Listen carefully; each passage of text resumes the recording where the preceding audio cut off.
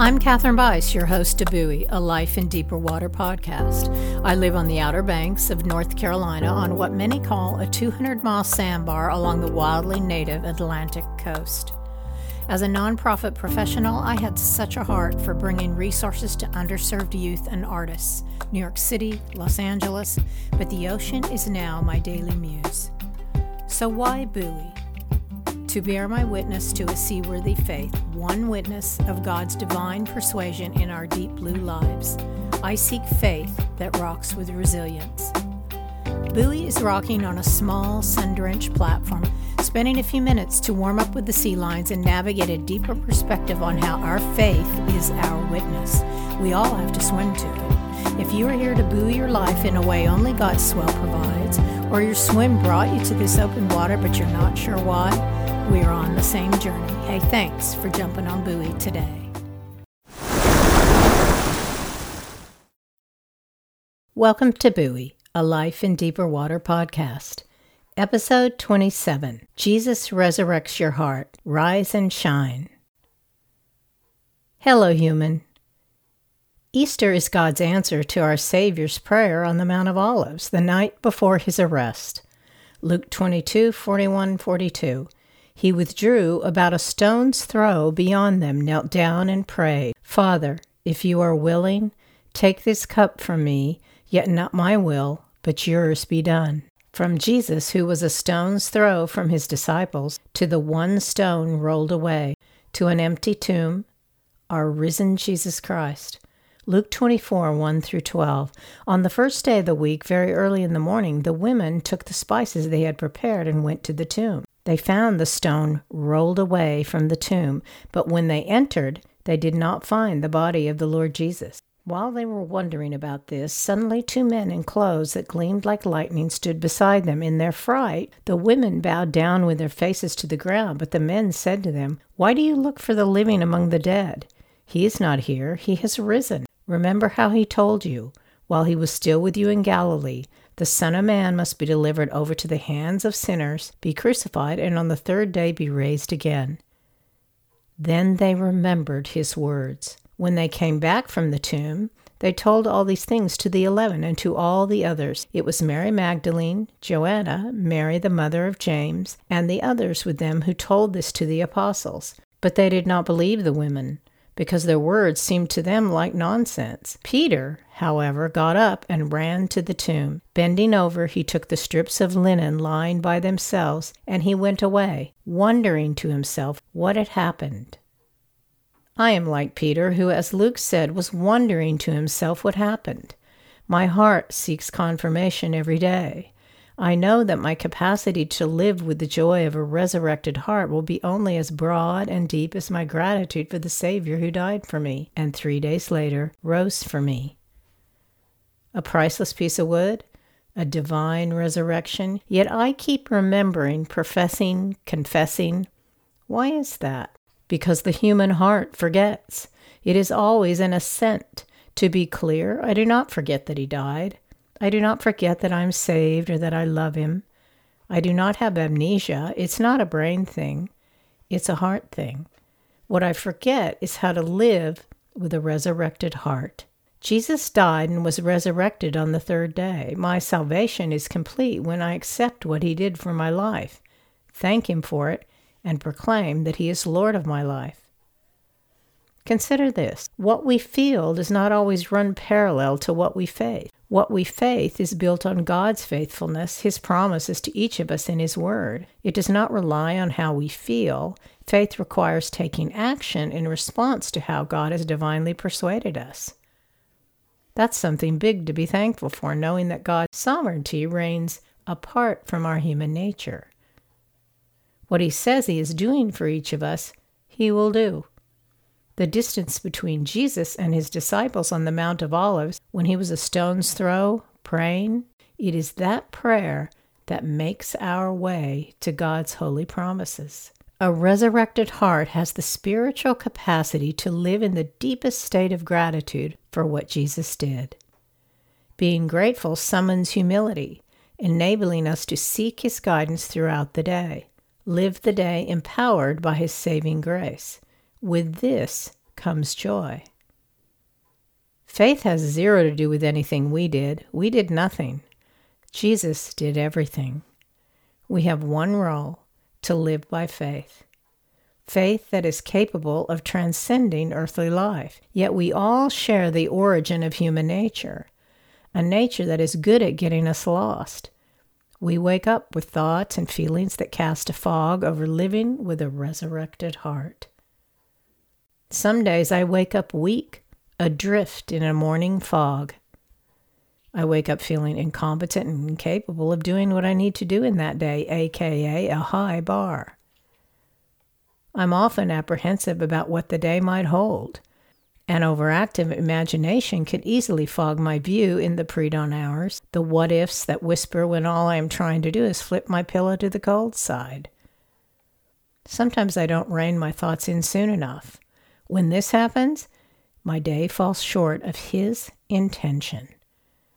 I don't know how short because I didn't live the day He had planned for me. I just know it does. I've come to know that only one thing gives my human nature the right wake-up call: that Jesus died on the cross because of me. I didn't die on the cross. I didn't change anything. He did. Many mornings I wake up feeling weak and pray my way to why. Because I am weak. That's not easy to acknowledge for a strong-willed type A-er like me, but it is always the point at which the fog lifts. It sets the record straight before I do anything else. The resurrection sets the record straight once and for all. Gratitude and humility follow. I am weak. Jesus is strong. There is freedom in that, and I begin to rise up to the day. Some days I wake up brokenhearted, adrift in a morning fog.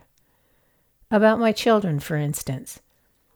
Worry is human nature's go-to stall tactic. I can easily be overcome with worry over our sons, hurting when they hurt, being discouraged when they are disappointed or challenged by life's lessons. In this worry spin, I'm not all that mature as a parent.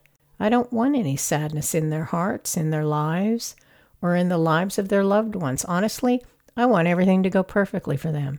And since God's Word and life experiences have told me in no uncertain terms that this is not going to happen, I want them to respond perfectly and in His will. I wake up brokenhearted about dishonesty, for instance.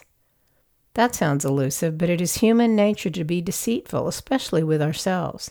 We are easily motivated by selfish gain. We trick ourselves by casting noble intent on an ulterior motive. It breaks my heart when I realize my intent does not align with my values, and it happens often.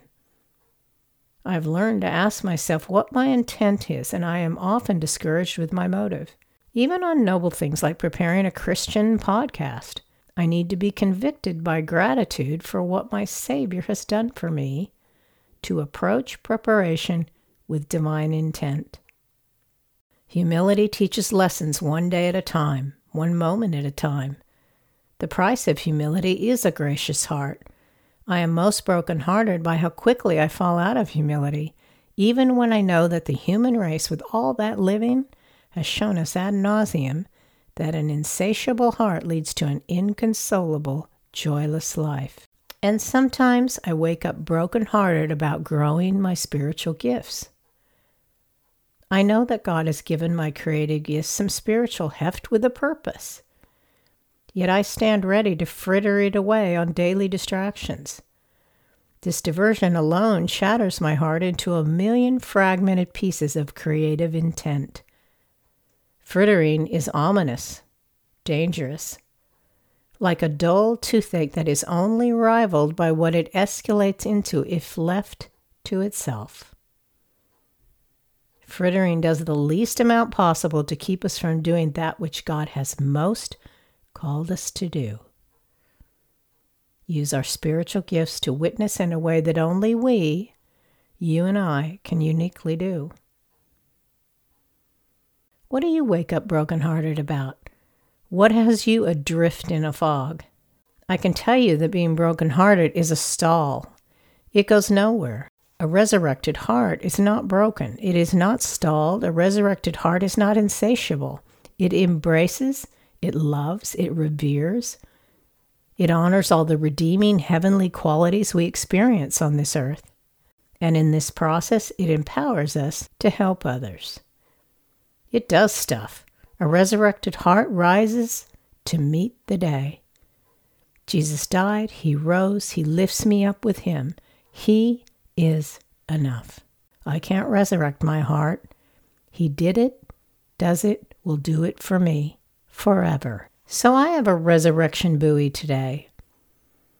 Jesus tells us to pick up our cross and follow him daily. Growing in my witness has taught me that my best life is living in deep gratitude. It starts with the cross Jesus died on. Luke 9:23-25. Then he said to them all, "Whoever wants to be my disciple must deny themselves and take up their cross daily and follow me. For whoever wants to save their life will lose it, but whoever loses their life for me will save it. What good is it for someone to gain the whole world and yet lose or forfeit their very self?" His cross is not our cross. Our cross is to follow him, to rise with him. Seek your resurrected heart every day. Maybe you wake up with a strong mindset and a lifted heart. I challenge you, as I challenge myself, to first acknowledge your weakness and proclaim his strength, so as not to be walking on your path, not his. Wake up and proclaim the cross of Jesus. He is the resurrected one. His cross connects us to a day so powerful we could slay 100 Goliaths with one stone, our God's stone. I'm advocating for starting each morning at the foot of his cross in deep gratitude.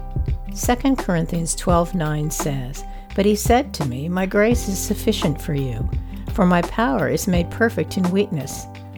Therefore I will boast all the more gladly about my weaknesses so that Christ's power may rest on me."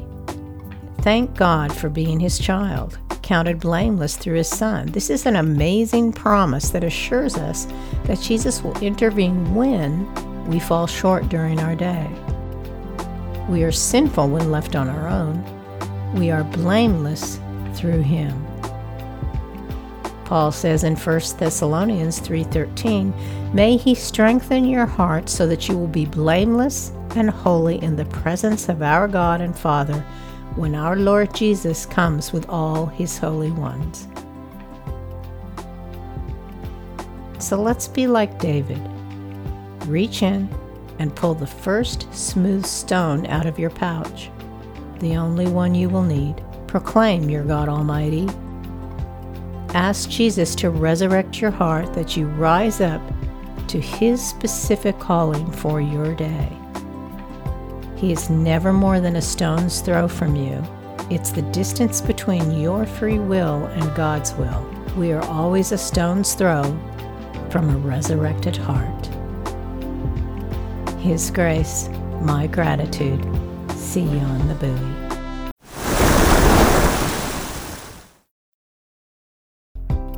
Thanks for listening today. I encourage you to speak up, human.